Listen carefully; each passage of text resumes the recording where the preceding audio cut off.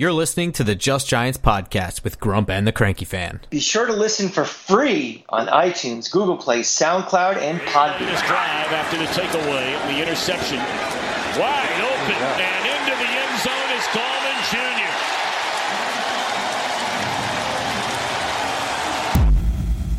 Jr. Welcome back to Just Giants with Grump and the Cranky Fan, the best damn podcast for the best damn football team. I am your host, the Football Grump, and with me as always is Mike the Cranky Fan.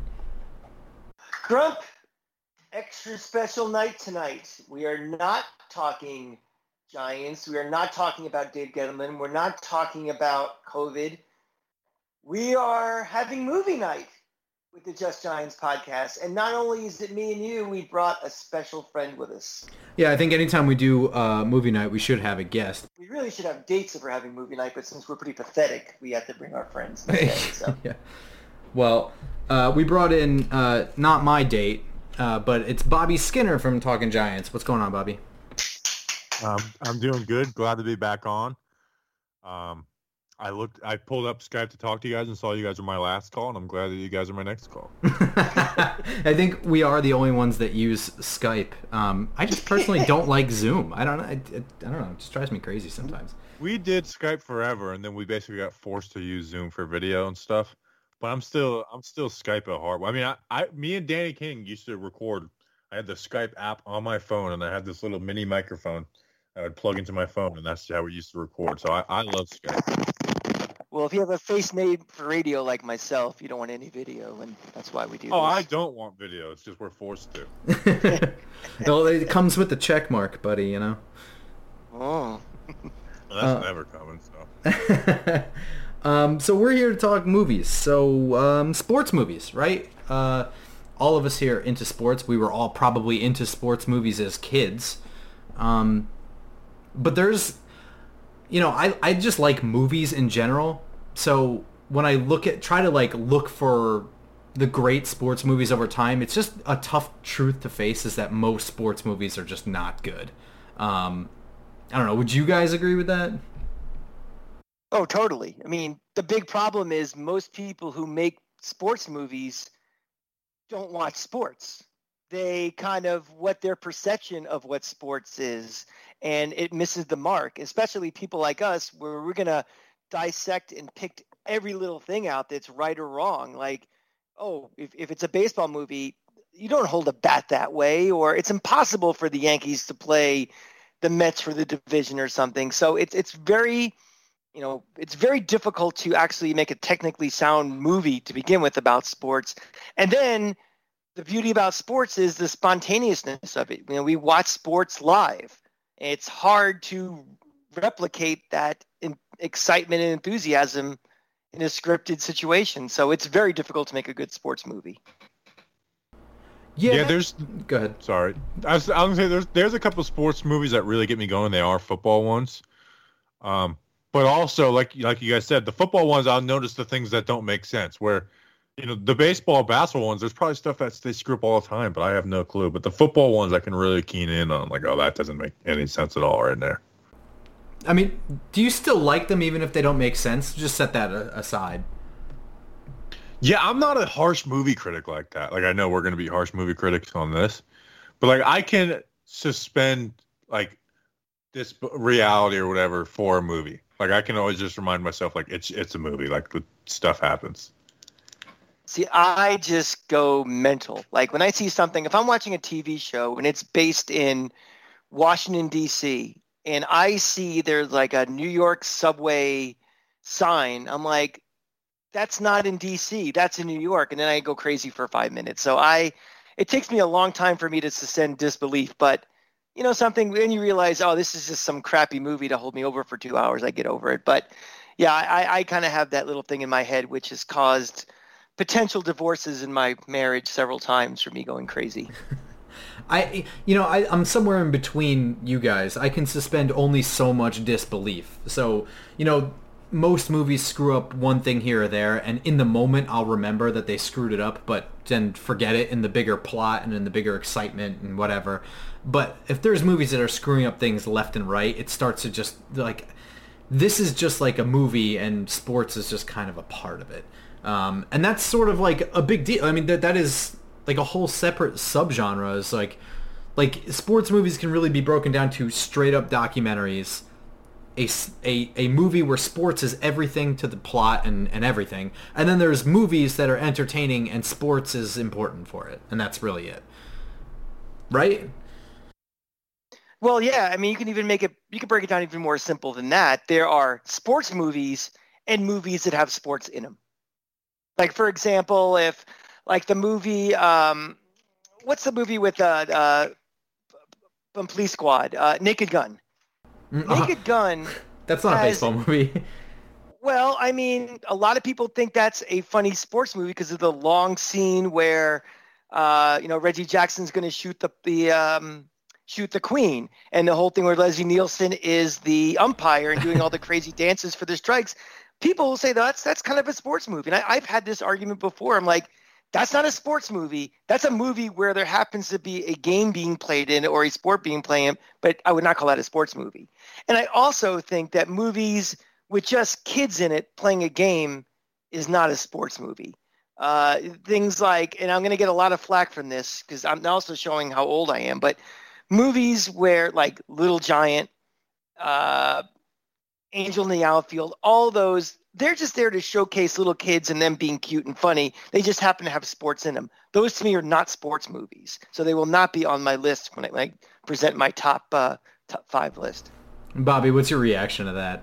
Because that's a pretty strong take. Very strong. Little Giants is kind of like a sport. So would you call Bad News Bears a sports movie?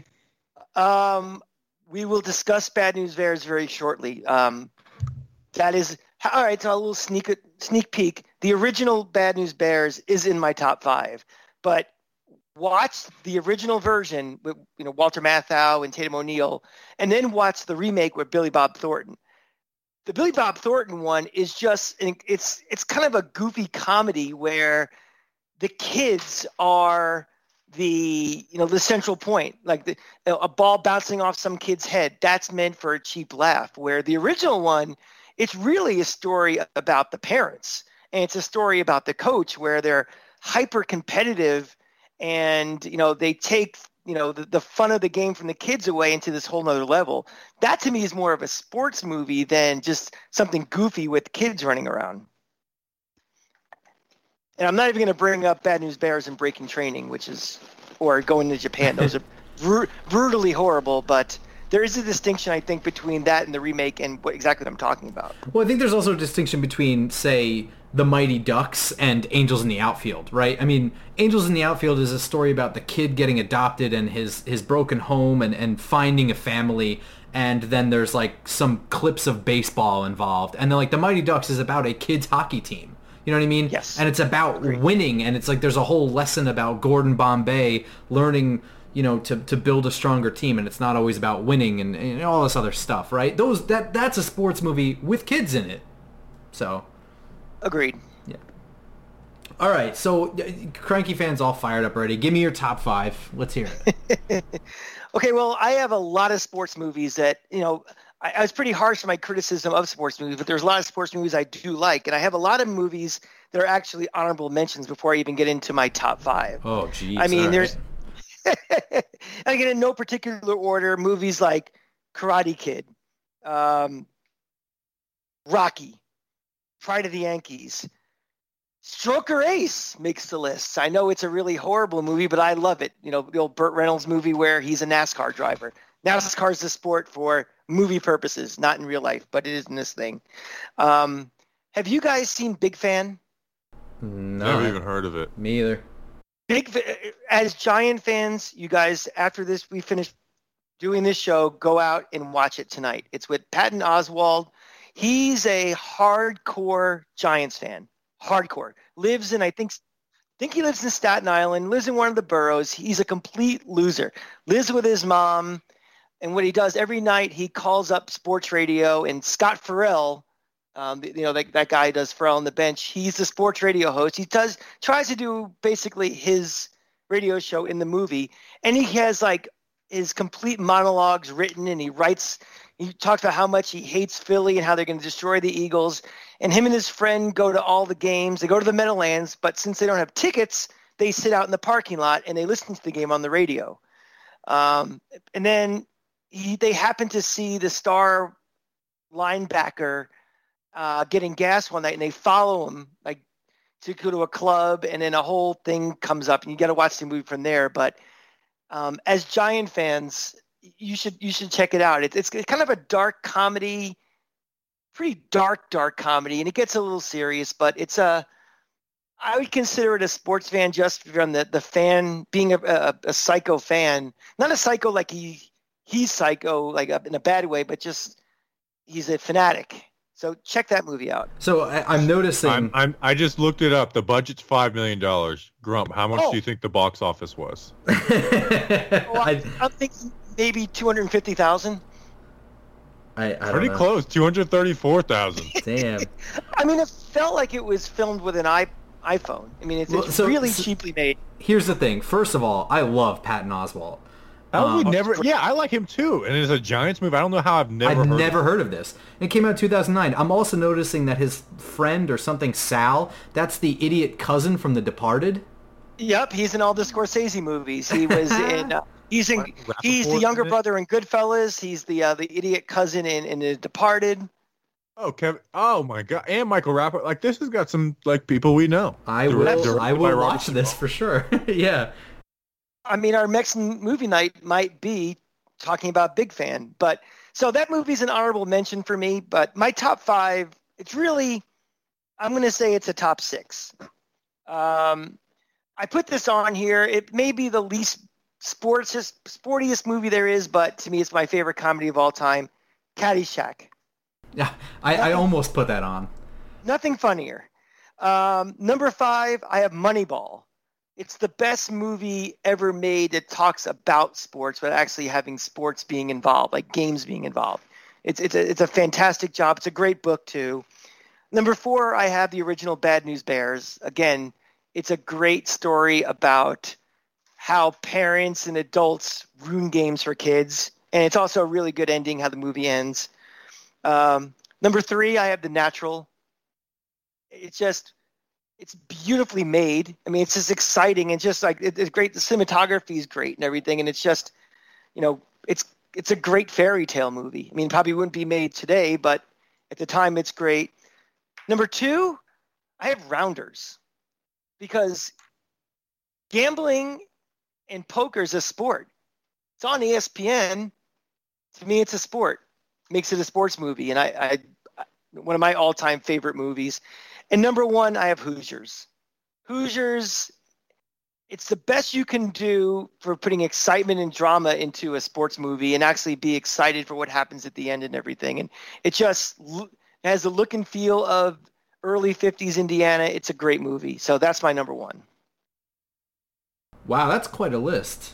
I had one of my top 5 is on there, but that was Moneyball. Grump, is any of yours on there? Yeah, I got 2 on there. So my top 5, and I really have a number 1, a number 2, and then I have a 3 and a 4. I guess my 5 would have been Caddyshack, because I took it off because I wasn't sure if Cranky Fan was going to yell at me for 25 minutes for putting it on. So Caddyshack can be my number 5, I guess. My bottom 2 are Hoosiers and Rudy. And Rudy is like... Even when I think about Rudy, I'm like, I don't really like that movie. But when it's on, I actually can't turn it off. So I have to put Rudy on there. Major League is my number 2. I don't even like baseball, and I love Major League. And my number 1 is Moneyball. That is, I think, honestly, probably, critically speaking, the best sports movie.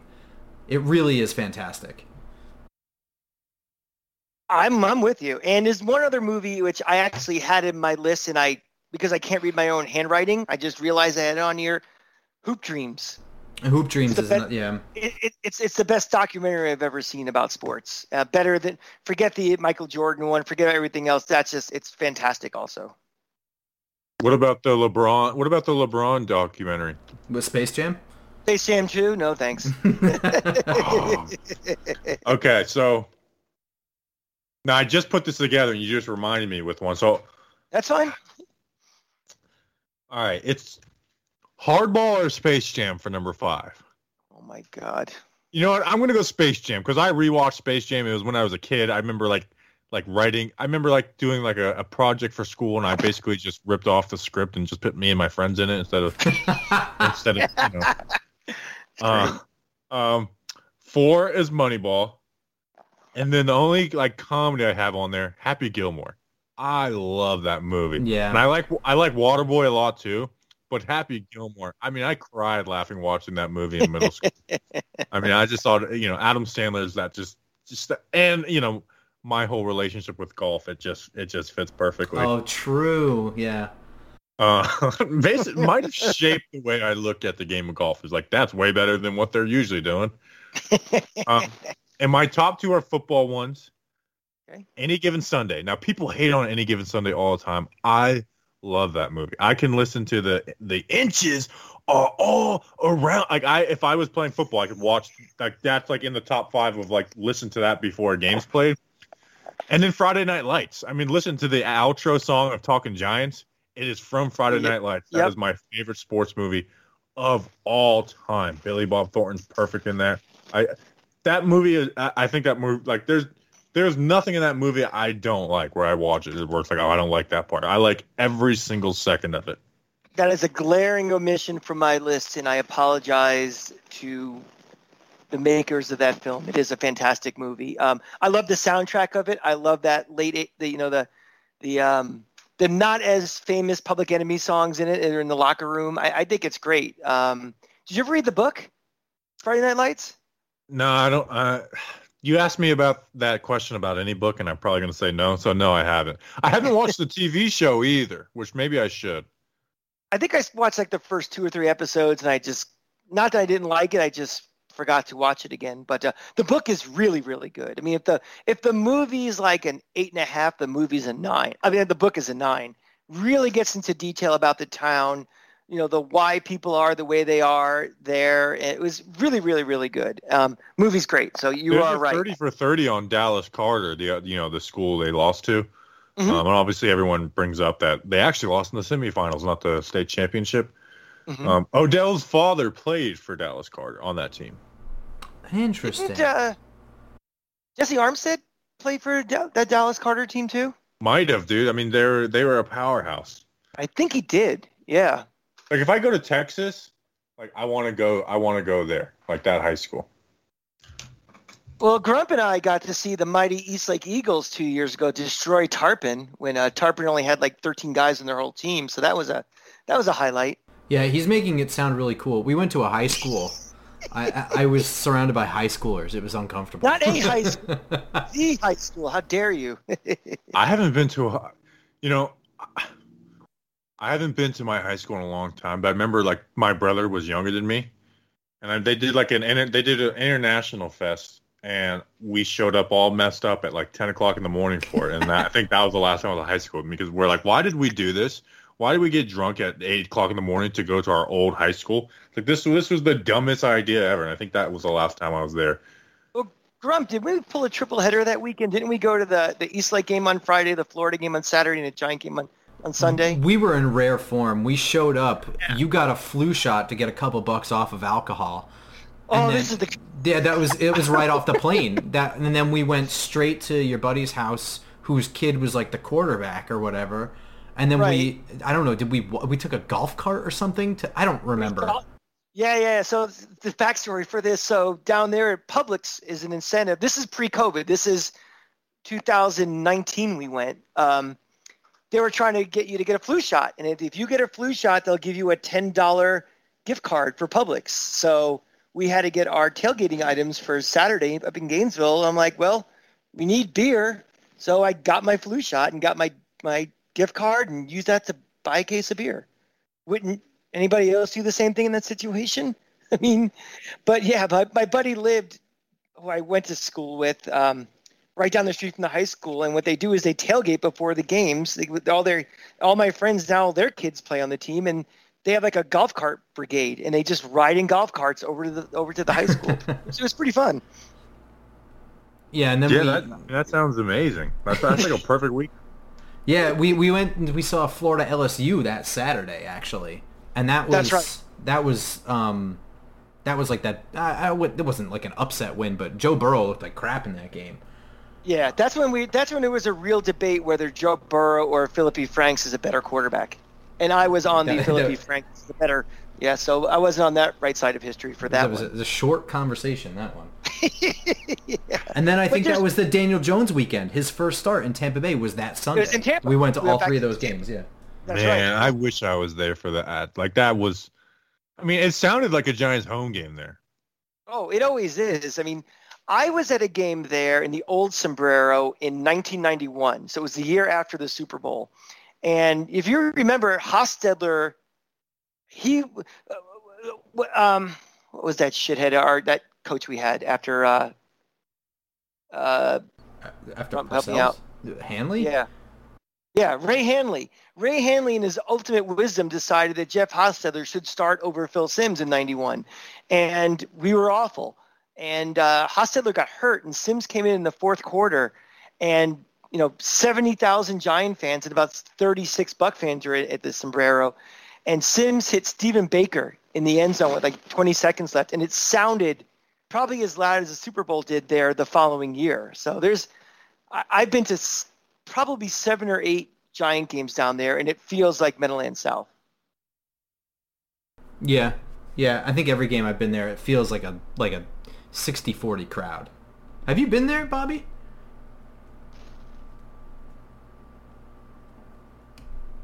Are you muted? I am muted, and I've been trying to make points. Yep, that's me. I have been there, not for a Giants game. I've been to the Dolphins stadium for a Giants game, which, like, Dolphins fans were getting bullied in there because there was so many Giants fans. But yeah, I've only been to like Bucks Raiders, Bucks Redskins, and Bucks Saints, and the Bucks crowd was pretty decent, but the Giants, New Jersey, New York transplants take over. You got to remember down there in the Tampa Bay area, they have an extreme inferiority complex with New York and Boston. And believe me, you may or may not know this, Bobby, but I'm a Rays fan. And I might have melted down today, but that's besides the point. But the problem is down there, it's not that they are more annoyed that there are Yankee fans filling their building or Red Sox fans filling the building or Met fans than actually their own team. Like they just have this thing where they just are so irritated by the fact that their stadium is used like a two-bit prostitute all the time when these fans come down. So when it happens in all sports, I go to Lightning games and, there might be, 10,000 Ranger fans and then the locals get annoyed about it. So it's a problem. It's never going to go away down there. There's too many transplants. There's not enough money to drive up demand and drive up high prices of tickets. So the locals, they can't support at the levels where these people come down from the north and just pay. So it's a problem they're always going to have there. I don't know what we're talking about anymore. I know what we're talking about. There's one movie that not one of us had on our top 5 list, and it's really the reason why we're talking today. And that movie is Draft Day. Yeah, so here's the thing with Draft Day, right? I don't like Kevin Costner at all. Nothing about this movie jumps out at me when I look at it like I want to watch this. I don't like Kevin Costner. I don't like Jennifer Garner. I don't like Dennis Leary. Like I don't like anybody in this movie. This movie like just doesn't appeal to me. But what it does have is something that Any Given Sunday doesn't have, and that's NFL branding. So like when I watched Any Given Sunday, which, Bobby, you might like, I think it's awful. But the one thing that's always kind of frustrating when you're watching is when it's like not branded right. You know what I mean? Like they just don't have the licensing, so you're like, oh cool, the Sharks, and I forget every other team name in that movie. Yeah. What is it, West Side Story with the Sharks and the Jets? Come on. Yeah. The black uniforms are pretty badass, though. I kind of want to get one of those now that I'm talking about it. Like an official Sharks jersey? Beeman? You wouldn't get Lawrence Taylor's character? I forget his name. I can't remember his name either. Tank? I forget names in movies really bad. Like I'm probably the worst person to bring on for a movie podcast because like I don't remember anybody's names from it, even if I love the movie. You don't need to have names in this movie, though. It's fine. Well, no. So here's the thing. There's a reason why we wanted you on here, and unfortunately, Justin couldn't join, but Justin would have been just as good for this too. It doesn't matter how much you know movies or whatever, right? So I look at this movie and it's got the NFL licensing, and it immediately draws me. And like I know it's gonna be a bad movie, but like like everything about it feels like I'm going to like it, despite everything that my senses tell me. And it's a bad movie. I mean, it's terrible, but there's two sides to its terribleness. So there's the movie part where it's like not even good enough to be entertaining, I don't think. It's maybe just barely good enough to get you through the end of the movie, but it's a bit of a struggle. But also, like, the reality of it. Like you were saying before, like, we can suspend some level of disbelief with movies getting things wrong. This movie is so in left field, it would just never happen, that it's actually infuriating for me. Like, I just watch it, I'm like, this is ridiculous. There's so much of it. It's brutal. Like the bullet points I have, it's like this would never happen. This would never happen. And I think it's because they're making a movie about the freaking draft day, and it's like we have to make everything so over dramatic than what it actually is like in real life. It's like football. It's like you can make football dramatic and believable. Draft day, like that, you have to make it unbelievable to make it dramatic.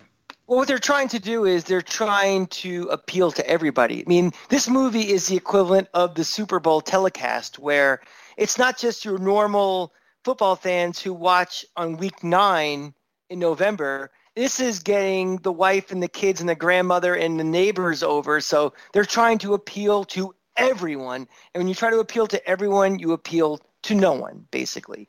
Especially with the draft. So the draft, like, people are like the most niche people in sports. Yeah. It's like just appeal to them. It's like they're going to be the ones that watch it. It's like the only people I ever see like tweet or talk about draft day, or I've never met anyone in real life to talk about draft day, are people who like love the draft and are like me and Grump, who are breaking down 5th round linebackers at Iowa State. For next year. Breaking out guys for next year. We're going to get into this really quickly, but in this movie, they do the exact opposite of breaking down film for next year. They're drafting people blind and then researching it later. So, I mean, can you imagine what kind of podcast that show would be leading up to the draft? Today, nothing. Next week, nothing. Week after the draft, let's see who we got. I don't know. But before we get into the movie, I want to say one thing about Kevin Costner is I kind of consider him a guilty pleasure. He's kind of like that Huey Lewis and the News album, which is horrible, but you kind of like the songs when you're on a road trip. That's what I feel about Kevin Costner. I mean, movies like No Way Out or 13 Days, JFK, whenever they're on, I just put them on and just watch them. I may be doing work. I might be, darning my socks. I might be doing something, but those movies just stay on. They're just kind of, I don't know, they're like, what do they call them, earworms? When you hear a song and you can't get it out of your head. That's kind of what Costner is for me, where he's not a good actor. Every movie he has a horrible accent, whether it's a bad Boston accent, a bad New Orleans accent, whatever.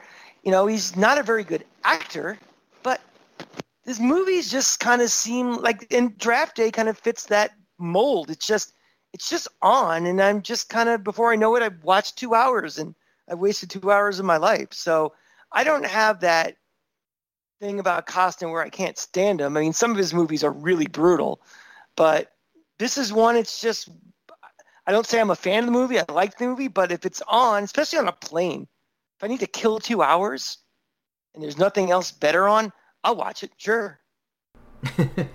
I think, so what's really frustrating for me about this movie is, like, you guys hit it on the head, right? It is such a niche thing, but so is Moneyball. I mean, Moneyball is probably the most niche thing ever. We're talking about, like, breaking baseball down to straight up math and numbers. I mean, it doesn't get any less exciting than math and numbers. And Draft Day, it is a really interesting subject because there isn't anything really about the draft out there. And it is a really interesting day where a lot of crazy shit happens. The problem is, instead of like trying to focus on the reality of how cool and exciting and strange draft day actually is, they manufacture a bunch of chaos to make it so over the top that it's not even a movie about the draft anymore. It's a movie about Kevin Costner's dead dad and the ashes and his ex-wife, and he's dating the Cap girl. And she's who gets pregnant that morning and tells her. And never mind it, she works in the front office and knows that this is the day of days, the most important day of the year. I'm going to drop a bomb on you that I'm pregnant with your kid. This is like Dave Gettleman and Kevin Abram being in a relationship, having a kid, trying to distract him about the kid on the day of. Yeah, that morning. It's so ludicrous, and they have the fucking Cap girl needs the secretary, so the GM gets an intern working his phones that day. Like, what is the Cap girl doing on draft day? What are we doing with numbers on draft day? We're gonna break all of this. Yeah. Like, yeah, it's like the cap is figured out. Like, that's a difference of $4 million. It's like, well, that's the easy. Like, that has nothing to do with a draft trade. Like, do you think they even ask Kevin Abrams anything when the Giants are trading up or down? Hell no.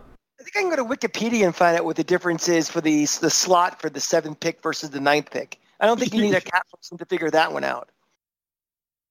The movie's so ridiculous, but just to give we're going to go through all of the lunacy of this movie, but just to give you, like, the brief synopsis is this movie takes place entirely on draft day from the moment Kevin Costner, who is GM of the Cleveland Browns, wakes up with his capologist in bed with him, by the way, which is already like, this guy's fired.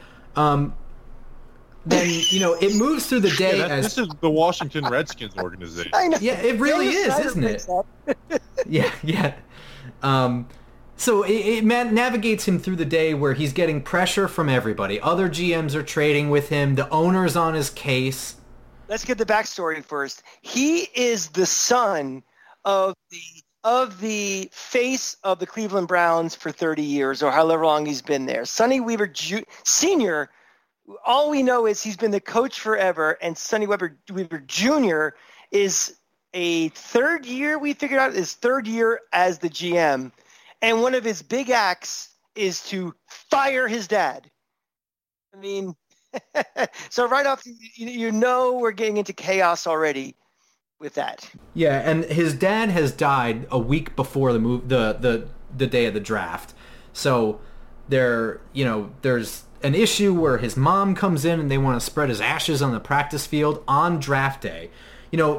He gets in this situation where his whole his whole draft scouting situation gets thrown in the trash because of suddenly on draft day the owner's on his case about how he's going to do things, and then other organizations are in his face with things, and he's got to make his way through the draft. He makes a blunder right away, and the movie wraps up very nicely with him in like a span of 10 minutes reversing the entire situation.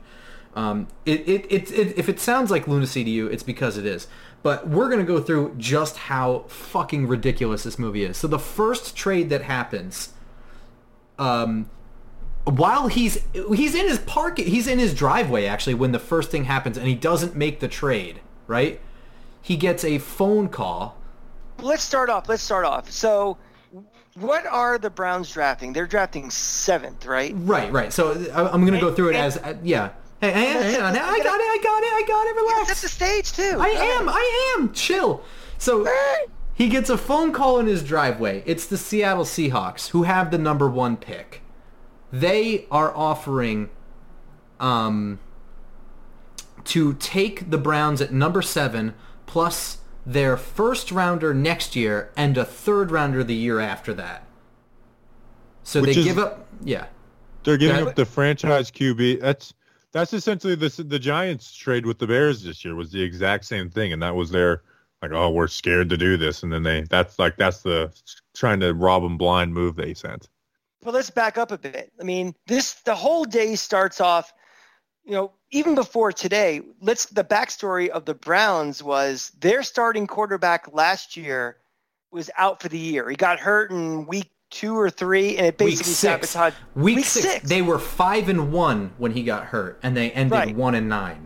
So that sabotaged that whole season. And we know that Drew was hurt before. So this is the second time he was hurt.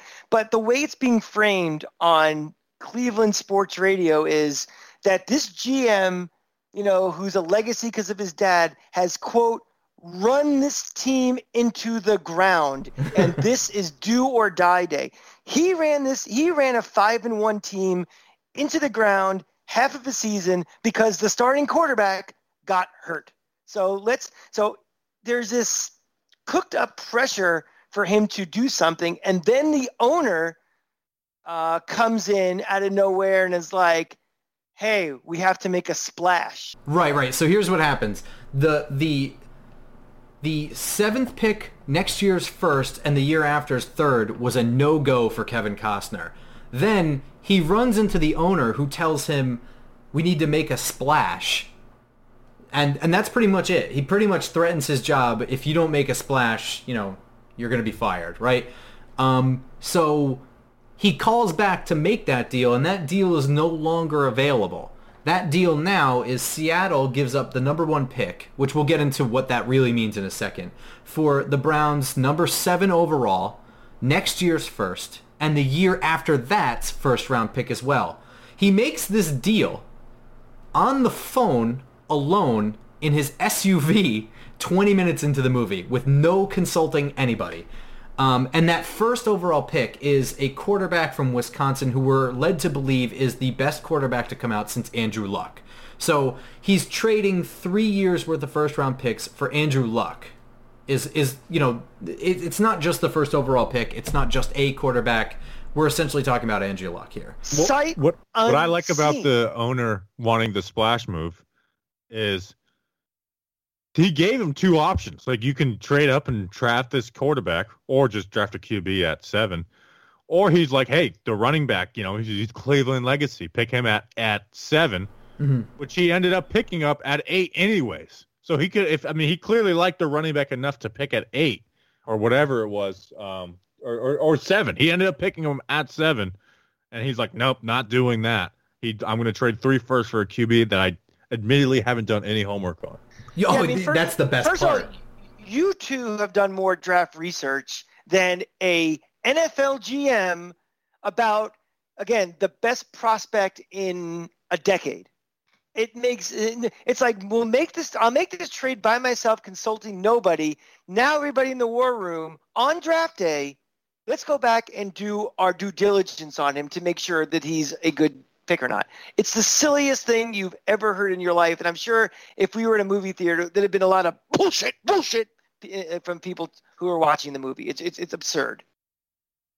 Yeah, I think that is kind of the funniest thing for me. He makes this deal. Nobody knows it happens. He walks into, I don't know, I guess some like theater film room or whatever, tells the staff that they have the first overall pick, and he admits that it's his fault that nobody did any research or nobody did quality research on this quarterback, that doofuses with, an iMac and a subscription to YouTube for ad-free viewing have already done more work than he has. And then their coach, the head coach, is Dennis Leary, who was the coach of the Cowboys, won a Super Bowl ring, but it sounds like a Barry Switzer situation where it is Barry Switzer. He followed the guy that had won a couple of rings maybe before, and he came and that guy left and he won a ring. But for some reason, we don't know how it happened, he ended up in Cleveland. And he made it sound like it was his choice. So yeah, I don't know. He makes it sound like it's his choice, and Kevin Costner says he ran the Cowboys into the ground and got fired. So we don't really know what happened, but... Well, my question would be, if this is Costner's 3rd year as GM, and this is the coach's 2nd year? Second or first. So wouldn't Costner be the guy that hired him in the first place, and now all of a sudden yes. they act like they've never talked to each other in their life, and it's instantly oil and water? That was a little silly. Yeah, it's ridiculous. He definitely the plot of the movie is that he fired his dad last year, and so this is either the first year or second year, but either way, he had to have been hired by Kevin Costner. So he liked something about him. Well, you have to. It made it sound like the owner was like forced him to hire the coach, but he had the authority to fire his own father, who I guess was such a legend that they were naming practice fields after him while he was still coaching. By the way, Bill Belichick, I don't think he has anything named after him in New England yet because he's still coaching. And he has the authority to fire his own father, but not hire the new coach. And he's such a legend that the city of Cleveland is screaming for any type of winner. They haven't won shit in 30 years. I think they even say it in the movie. So if they haven't won anything in 30 years, why is this guy a legend? My favorite, you mentioned the radio talk, by the way, Cranky. What I loved about that, and I wrote about it, is the radio act like saying about Cleveland. He's like, this place sucks. There's nothing nice about it. The only thing we have is our sports teams. Like, imagine you got some pride of your city in Cleveland, and the guy on the radio is like, this is literally the most important day of all our lives. This town sucks, and the only thing we care about is the Browns, the Indians, and the Cavs. Who had a combined 0 championship at that point. This is pre-LeBron winning the title in 2000, whenever it was, 2017. So they hadn't won anything in 40 years, but they have all this pride in these pathetic teams that they have. I mean, I guess if you lived in a town where your river was on fire, you wouldn't be too proud of it either. But yeah, and they bring up the Browns like leaving and coming back, but they have this coach who's like the great, like a legend, like I said, to get all this stuff. So it's like, how, like, what do you have one good year? Like, they didn't win a Super Bowl. Like, they try and keep it real, but also it's like, how the hell is this guy a legend and old enough to die a year later after he's fired? Also, here's a couple other things that I love about this. First of all, we're talking about getting a new quarterback. We know the previous quarterback was 5-1. No matter how good or bad he was 5-1 before he went down. They were 1-9 without him. Yeah, weak in the knees. We don't know shit about the offensive line, and we're talking about quarterbacks here. Like, that's the problem. And also, the fictional owner of the Browns is talking about how people pay money for a splash. Why does Cleveland need to worry about ticket sales? Yeah. They've sold out every game for the last 237 years. What do they care? That's another. This isn't Jacksonville where they're selling tickets at Pickwick, or you buy 2 cartons of milk and you get a free ticket to the game. They're pretty sure they're in good shape with season tickets for a waiting list 1,000 years long. So now I'm going to move into some other like random things here. Kansas City calls up later on, and they offer to make a trade for Brian Drew, the current quarterback rehabbing a knee injury. Kevin Costner says he's still working and has nothing to offer on either side. In all of this news here, we learn that Brian Drew is an 8-year vet, so that means he's nearly 30 years old. And he has now had 2 NFL knee injuries. And then, when he finds out that his team has moved up to the first pick overall, assumingly for the next Andrew Luck, he trashes Kevin Costner's office. I find that to be wildly hard to believe that he is not decked in the face immediately after that and sent packing. Well, my favorite part is that he's coming off of a knee injury. He's 8 years in the NFL, but the strength coach is like, dude, did you see him bench? He's throwing 15 yards further. I haven't seen him throw it, but he benched, and he's squatting more than in his life coming off of a knee injury. That would be red flag 1. Like, okay, I feel great about what I did. This guy's squatting 400 pounds off of a knee injury that ruined our season. Like, I'm going to trade him in a heartbeat. Is anybody drafting Alex Smith as she's had multiple surgeries and saying, hey, guess what? I'm really interested in him? Of course not. Until you see on the field these guys do anything. An injury, and also we don't know what his cap situation is. I mean, is the guy making $20 million a year? Is he just an overpaid guy? Does he have 5 years left on his deal? What's the dead cap hit on him and everything? It's just we just have no regard for the salary cap at all in any of these, except of course for the salary cap lawyer gets knocked up. But that when it's really practical to understand the situation of these guys, it doesn't matter anymore. On the side here, we have a separate situation where the head coach is more worried about a running back than anything else in the universe. I mean, I'm not saying a specific running back. I'm saying he is more worried about any running back whatsoever. That is his offense apparently revolves around a running back that, quote, can run. That's it. So what happens is the head coach now has a side conversation with the Buffalo Bills and offers up the first overall pick, the head coach. So the Buffalo Bills call up the GM now, Kevin Costner, and they offer the 13th overall pick, which I deduced from a screenshot, next year's first round pick, a running back, and another player whose position is unspecified and his talent level is unspecified as well. This is actually the only thing that's not super unrealistic is the details of this deal. What is unrealistic is the whole setup of the head coach initiating all of this. And also, they're arguing over the running back in question, somebody named Maurice Castillo, who apparently can run but can't block, and that doesn't matter. But the head coach is insistent that they draft this very specific running back if they can't make this deal, who I have to assume if he's going in the top 10 can at least block. So if it doesn't matter that you can block, why can't you just get a running back in the second round, the third round? If it's not that important where you're willing to get Andrew Luck first overall and deal with this person from Buffalo or whatever who can't block at all, why can't you just draft a running back in the second round, the third round, fourth, fifth, sixth, seventh? We just did a very, very high draft pick on a running back who really can't block either, in Saquon Barkley. He's not great at blocking. He can block. It needs improvement. It's the biggest part of improvement he needs in his game. But the bigger thing to me, who wants to draft a running back from Florida State? that corrupt cesspool of humanity. That to me right there, it's just. And then who's the guy they have on? Cook, Devontae Freeman, Wark. I mean, I don't want any of them. They got some good ones. They're all Knowles. And then if you notice in the little subtle thing they do in the movie is that when they're on NFL Network, who's the guy kind of glossing over the legal troubles he has? Yeah, so Deion Sanders. Coach. I'm sorry, Coach Sanders. Coach yes, Sanders. That's it, man. You're out of here. I'm gonna get up and walk away now. You didn't call him by his overlord title.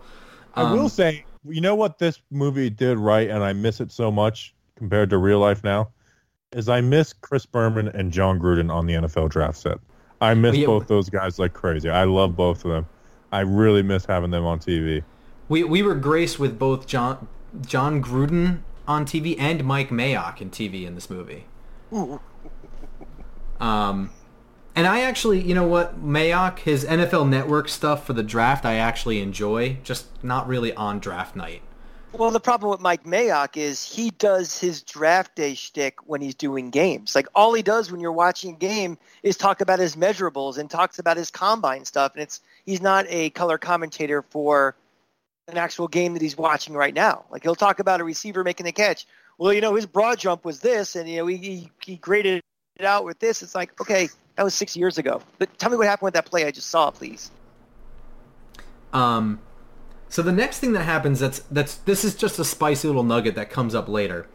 The Houston Texans call, and they want to know about an outside linebacker, I think. I don't know if they ever specify where he plays as a linebacker. Was he Ohio State or something? No, Ohio State. They said an inside linebacker who can control the gaps from the 3-4, but every time they show him, he's rushing the passer from the edge. From the edge, right? Yeah. Even though they said that, I'm considering Vontae Mack an edge. Yeah, so his name is Vontae Mack. So this is the person that the GM truly likes, probably wanted to draft at 7 overall.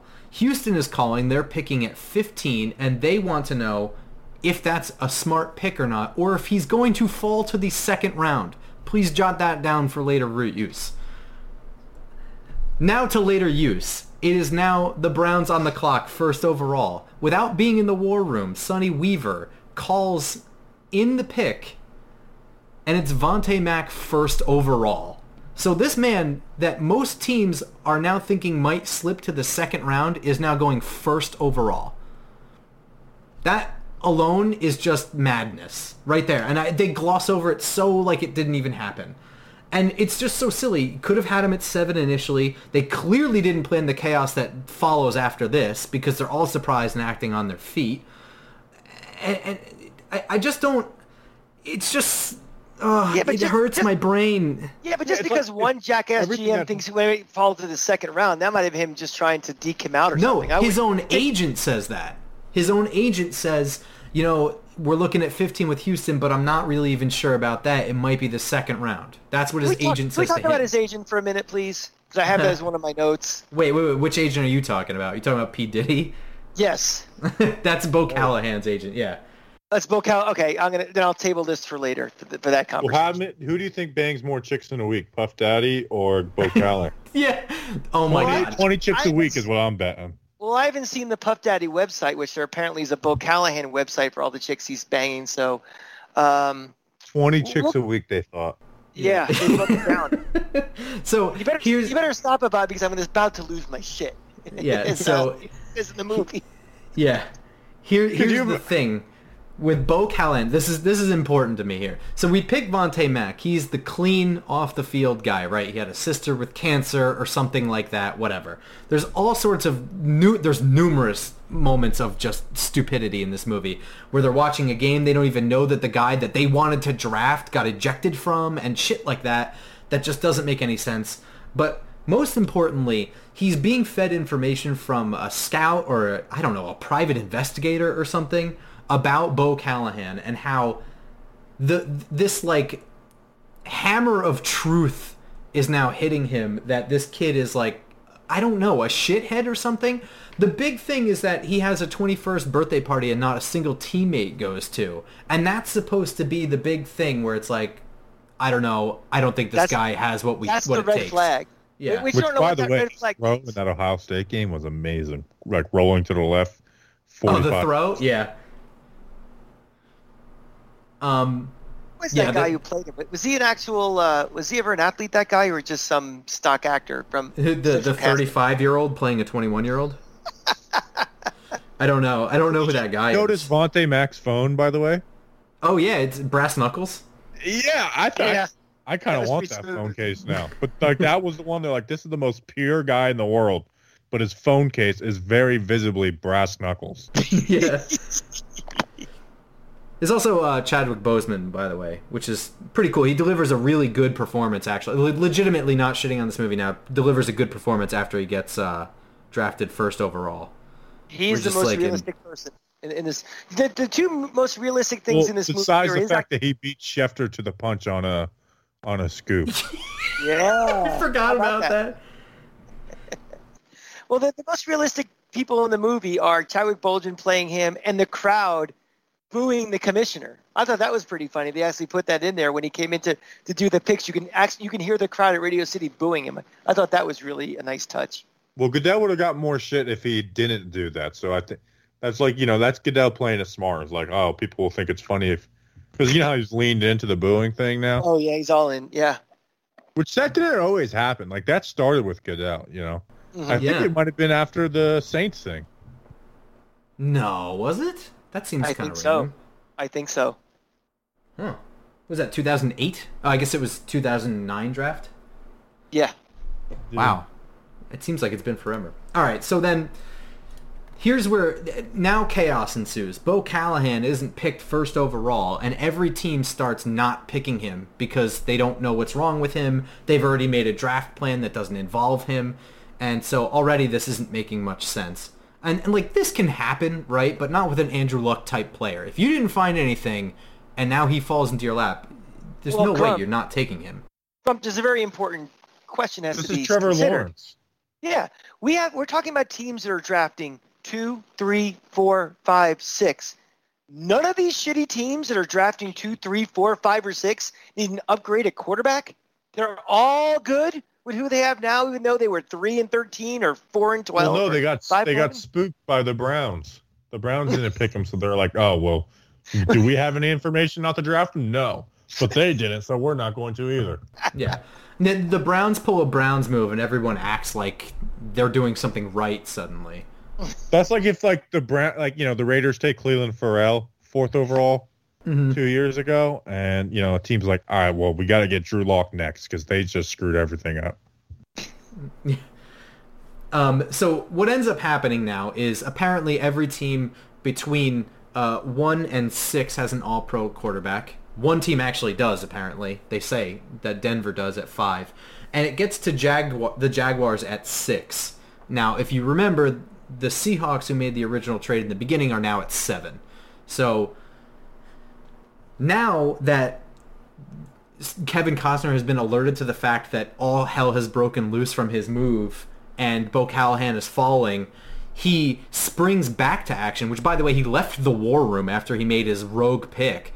And the owner flew from New York to Cleveland in the span of 6 picks, by the way, too. Just a little nugget on the side. And he's on Jeff Bezos' spaceship to get there in 17 minutes. Yeah.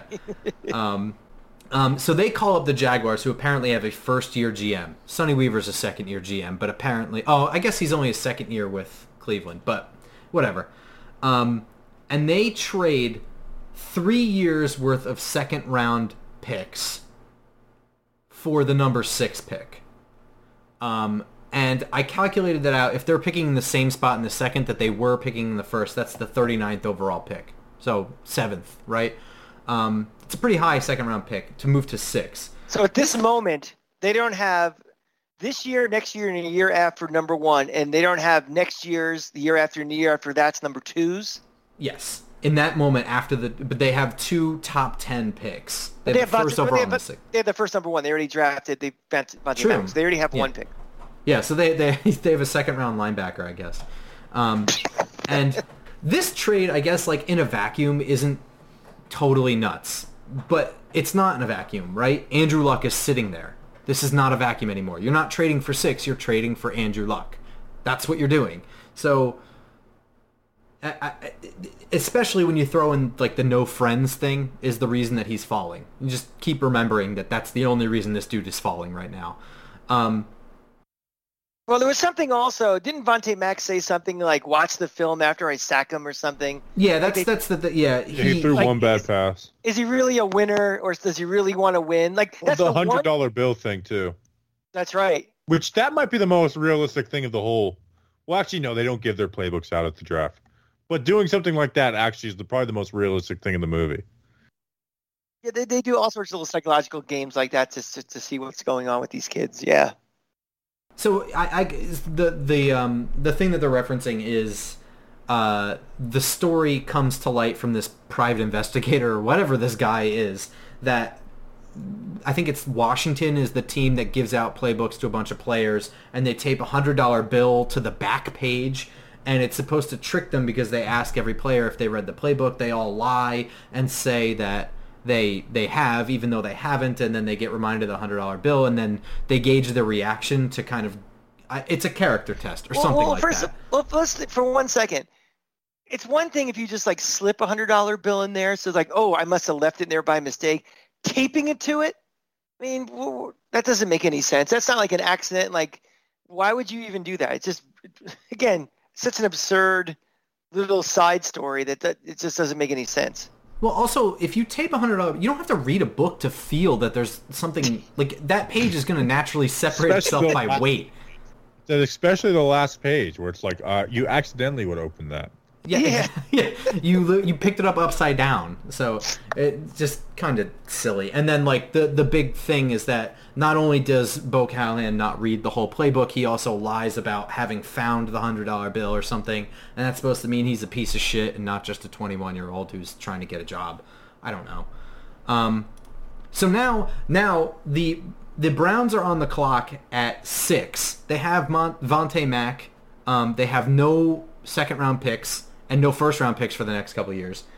So now they call up their friends in Seattle who are picking at 7, and they offer them Bo Callahan, basically. Because remember, outside the office in Seattle, they're hanging the GM in effigy because they wanted Bo Callahan and they traded their pick for him. So he's catching shit, and all he cares about is his self-image and like, how is this playing? What are they thinking about this? What are people saying about me? So Kevin he's Costner panicking read as well. The forums. He read BigBlueInteractive.com. Yes. Well, no, he's not on Twitter. That's the no, whole but thing. he did. He tells him that he looked up all of the Seattle forums and blogs, and they're all calling Twitter, for him. Though. Yeah, but he's never had Twitter and doesn't know what a tweet is. Whatever you call those things. Whatever you call those things. Sounds like my grandma. So, by the way, Seattle cooked up this plan to fleece, air quotes, somebody that morning at like 4 o'clock in the morning. Just as a nugget. So now they're pivoting back. You know what? Maybe we should trade. Yeah, it's that morning. It's 4 o'clock in the morning when the owner tells the GM that they're better off not getting the best quarterback since Andrew Luck, but they're better to just get a bunch of draft picks. So that's what happens. Oh, so wait, it's a team who thinks it's their best interest just to fleece other teams and screw over other teams, sort of like what Philly did last year, where their goal is just to get over on the Giants. That's not block us. That's not a viable way to run your business. Yeah, I guess not. Yeah. So what ends up happening is Kevin Costner now puts Seattle in a bind where Andrew Luck is sitting there, and they force Seattle into a trade where they give up the 6th overall pick and in return get the number 7 pick. They get their first round picks for next year, the year after back, and then they kick in a punt returner, which is just because he feels like it. David Putney. Give me a name. Give me a name. David Putney. And then a capologist who's, she's all of a sudden Putney. David Putney and the coach. Yeah, she shucks. Like, what do we need? Like, a kick returner. Like, well, no, that we would probably take anything else besides a kick returner. You can get your fucking running back. The running back that only needs to run. You couldn't get one of those? Yeah, I need a pass blocking running back. Do you have one of those, please? Yeah. So, I don't know. That's a whole thing that happens there, and that might be the most ridiculous move right there, right? And then the owner says, "Congratulations, you made a splash." Yeah. As they fade to black with the victory, and everybody on sports radio thinks that he's saved Cleveland, and everybody's partying like it's 1999. It was. Oh yeah, the media is like, "This is amazing." Where in real life, like we'd be like, "What the fuck just happened?" Sorry. The big kicker is that after they make this trade at 7 overall, they pick the running back that the coach has always wanted anyway, who is played by Arian Foster and whose dad is Terry Crews. And remember too, like another legacy, because the dad was the running back. The dad is supposed to be like a Jim Brown, like god in Cleveland too. So they're very big on legacies in this thing where, again, they haven't won anything in 1,000 years. And also, they're making all these picks for like a running back at 7, but apparently this offense doesn't need one that does it all, even though the coach really loves this one. But the only defensive player whose name we ever hear is Vontae Mack. We have no idea what the situation is on their defense. There isn't a corner that they need, or a safety, or, I don't know, a defensive tackle, anything. There's nothing else that they need, just a running back and a quarterback situation there. With hindsight, they could have taken best player available at 1st overall and then taken Vontae Mack when they traded back up to 7. Yeah, absolutely. It's the whole thing is just madness. I didn't know that was Arian Foster who played the running back. Yeah, I mean, some of the casting is kind of cool. I personally like Terry Crews a lot. I think he did a good job. The end. I like Terry Crews and everybody hates Chris. You have bullet points, Bobby. We've kind of hit all of them. What I didn't hit on was when he's talking to the Wisconsin coach. So they're talking on the coach phone for like a little minute and a half. And as soon as he hangs up, he just turns to the players while he wasn't watching, like, "All right, you guys are pathetic." And then just like that guy. How does he know they're pathetic? This guy who's like backing his players like to the death. As soon as he hangs up the phone, he's like, "You're pathetic," and then does that to them. I really like that Vontae Mack beat Schefter to the punch on the scoop. Yeah, that's the funniest thing is that Adam Kevin Schefter Costner has no idea how people found out about this news. Like he's never, dealt with Adam Schefter in his life. Or the fact that a trade takes 2 people. I mean, Seattle can tell anyone that they made this deal. Yeah. Schefter was on the phone. Remember, the intern was like, "Adam Schefter's on the line for you," and he's like, "We have no comment." So he knows exactly what Adam Schefter is, what Adam Schefter is all about, how Adam Schefter gives out information. So, but it's just hilarious that Vontae Mack leaks the news before Schefter. Schefter couldn't confirm with Seattle. He needed Kevin Costner to confirm it.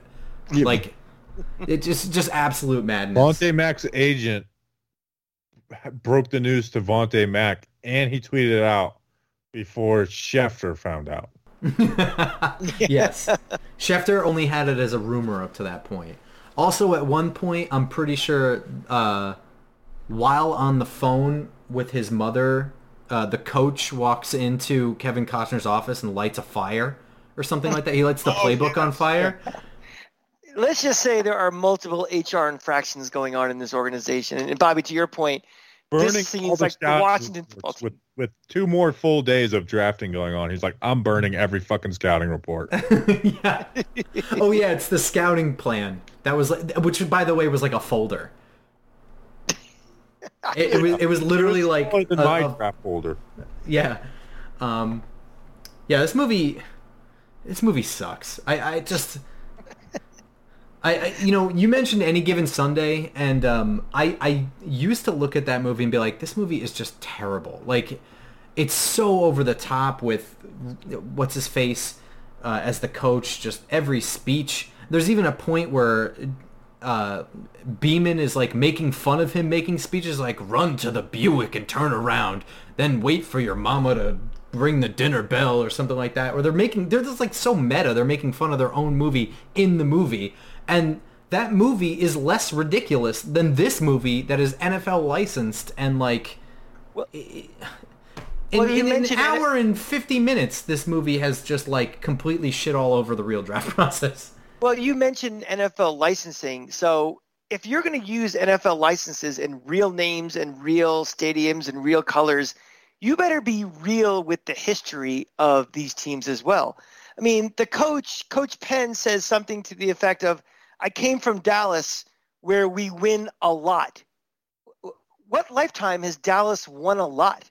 I mean, it's been 30 years since they won a lot. So if you're going to try to be as real as you can with using real teams, keep them in real scenarios. I mean, this movie works by using Cleveland as this team that's trying to get their shit straight. They haven't won in a long time. We all know that. You know, we can't turn off our brain to, wait a minute, Dallas hasn't won anything. Why is Dallas all of a sudden like where this coach came from?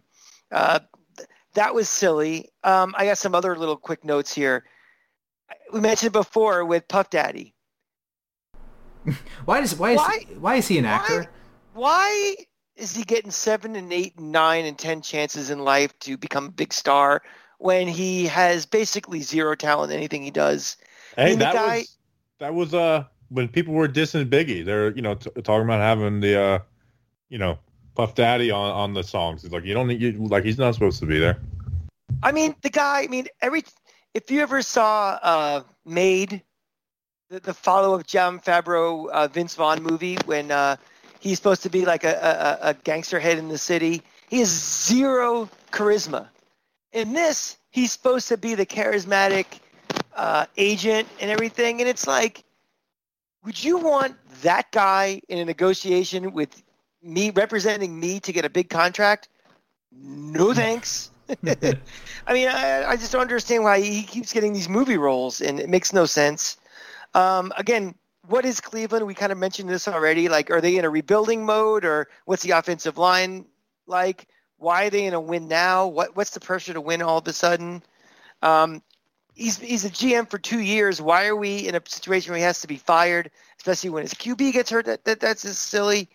I don't know.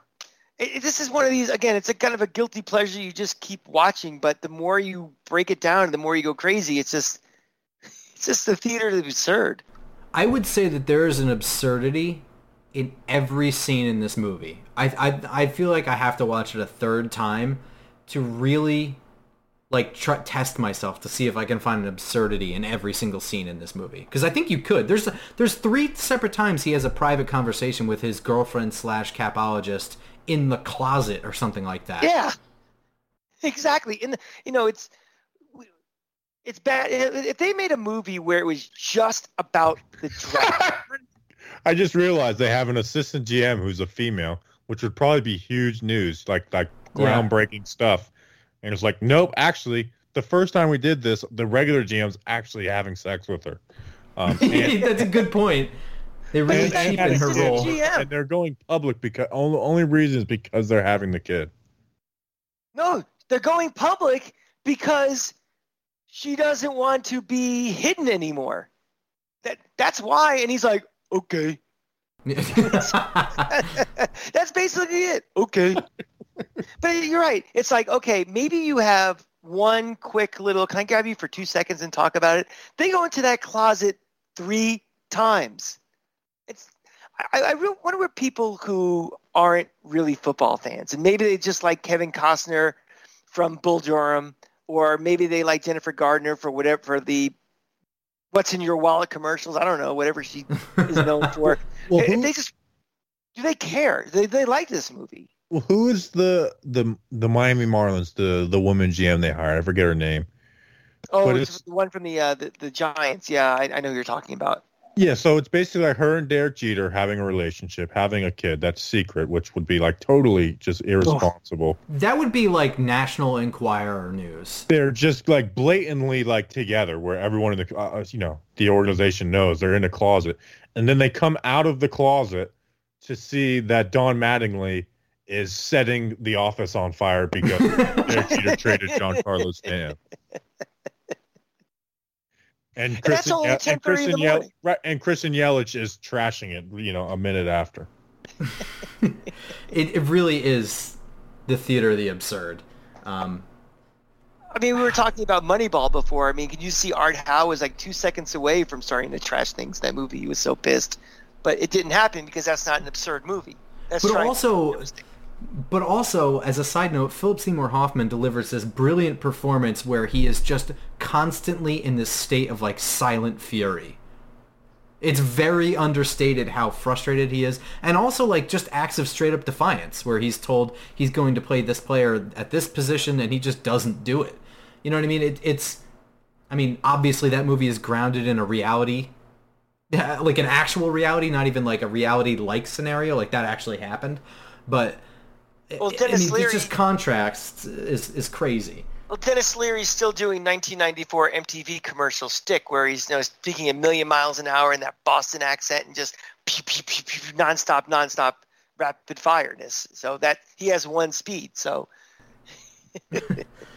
Yeah, I guess it's you cast Dennis Leary, you can't get the Philip. That's what you're getting. Yeah. You're not getting Marlon Brando. I don't know. I don't really have anything else on this movie. I think I think we've thoroughly trashed it. I mean, I don't have anything else. You guys? Yeah, and I hate being a critic, but man, it was very like I watch a movie and it's like if I like it, I like it. I'm not gonna critique it and look. But this one, man, it's like you said, Grump. Every scene, it just falls into your lap. It's impossible to not critique it. Yeah, I mean, like, there's only so much disbelief I can suspend. Like I said, I think there might be an absurdity in every single scene. And, here we are at the beginning of this episode talking about movies and all the minor things that they do wrong that disqualify them, or they're not good enough for this reason or that reason. Like, every movie that we mention at the beginning is not being good enough is probably a more realistic and better grounded movie than this. If you're trying to make a movie where you're making it as real as possible, the word suspension of disbelief should never apply in that movie. Yeah. I can't make it any more simple than that. If you're being real, you are real. You can't be almost pregnant. You're pregnant or not. How many people that don't watch the draft every year watch this? Well, why would you? What's the draw? That's my point. Is like I don't think anyone who doesn't watch the draft every year watch this, and they made it for those people. Yeah. It's why the halftime show is too long at the Super Bowl. It's why we have, musical entertainment during the All-Star game. It's just because they want to get as many people as possible, as many eyeballs as possible to watch their product so they can charge more for ad rates next year. And that's it. It's just, if they made a hardcore movie about the draft, it would be an underground cult following. People like us would watch it. It would be in our, to date ourselves, but like in our VCR library of movies we'd watch all the time. But most people wouldn't, and the box office would be as bad as Big Fan is. But this, when you have big stars in it and you make it a mass appeal, you're going to just throw the kitchen sink at it, and this is what you get. It satisfies no one, trying to satisfy everyone. You know what satisfies me? DraftKings. No, I'm just kidding. Training camp. No, we don't have any sponsors. Training camp is next week, and you guys should start doing fake ad reads. Yeah. Oh, that's such a good idea. Worse than battery acid. We actually, when I first started Simple Man Radio, we used to do fake ads. Like Dollar General. It's like you're more likely to find a fight here than what you're looking for. It's like, what's the Family Guy joke where it's like, brought to you by Kia. Kia. Too bad it's a Kia. But yeah, we thought that we'd just do a nice little fun, goofy episode in the off-season because now the off-season is officially, in my opinion, ending. Training camp to me is no longer off-season. This is now preseason. So we have some like real stuff coming up, and then, in a couple of weeks we're going to be doing twice a week, the pregame show right before the weekend for Friday morning, and then the post-game review on Tuesday morning after we've done a bunch of review work and stuff like that. So a lot of chaos and a lot of like seriousness and not a lot of laughing. I mean, honestly, this gets to be a very heated podcast when things are going not so well, and even if there's like one thing that frustrates us in a win. So it was nice to just kind of do a nice little simple thing. Bobby at Talking Giants, you guys are doing like a ton of episodes the coming week, right? Yeah, for the next 6 weeks, we'll have an episode every single weekday. We'll previewing 3 episodes a week. We'll be previewing 2 players a day, and then our regular twice a week episodes. Yeah, so be sure to follow Bobby and Talking Giants on Twitter and YouTube and stuff for all their episodes because all their content is really good, and I'm sure everybody listening to this already does. But if you don't, be sure to do that.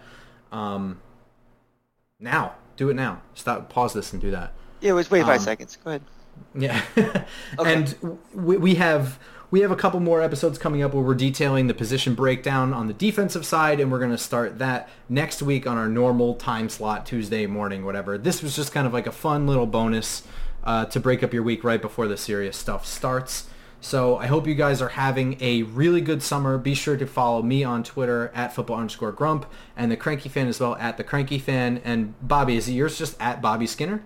With an underscore at the end. The at Bobby Skinner. It's a profile with nobody that's ever used it, but I can't get it for some reason. Bummer. So don't forget the underscore. You'll follow someone who doesn't care. He has one follower, and it's me. That guy might like... Is it really? Actually, no. I just looked it up. I unfollowed. But what's funny is there's one follower, and he is a Giants fan. He has Giants in his picture and his cover photo. That guy doesn't follow me, though. So that guy followed that person thinking, I guarantee you they went from YouTube, okay, I'm going to follow Bobby Skinner on Twitter. He talks about Twitter a lot. Followed that account and has never followed me. So he's so disappointed in my Twitter game. Yeah. I thought you were going to say it was Justin. No, what a fuck. His name is Milton Salgado. And Milton, if you're listening, you've got the wrong one. Bobby Skinner with an underscore at the end. David Deal follows him. Rodney Hampton follows him. But he's following at Bobby Skinner, and he's not following me. He's the only person in the world. And he also loves the movie Draft Day. Account with no tweets and no likes. Yeah, he must love the movie because he is a real idiot. Does he have a profile picture, or is he an egg? No, he has. It's a picture of him at Giants Stadium. Well, Milton, come on, get your shit together, dude. In fact, I'm going to tweet at him and tell... I'm going to follow him right now. Yeah, I'm going to tag both you guys. Everybody, please follow Milton. Yo, I would love if... Are you tweeting and just adding him so that everyone can see? You guys just got the notification. All right, cool. Yeah, here it is. I would love if a bunch of people who follow you just see it and just start piling on without knowing why. Everybody, please follow Milt SSR Gmen4 LYF. For life. So he had 134 followers to start the day. Maybe we can get him to 200. Here it comes. He's got me. He's got me. All right, guys. So be sure to check out Talking Giants and check out us next week as we get into real training camp stuff. And I hope you guys enjoy the rest of your summer before the real shit starts. So thanks, Bobby, for coming on, and thank you guys for listening. Go Giants.